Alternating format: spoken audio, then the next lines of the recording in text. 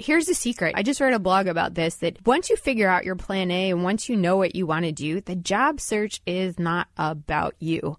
And I know people say, yeah, but the cover letter, I have to write it about me and my resume is about me. But no.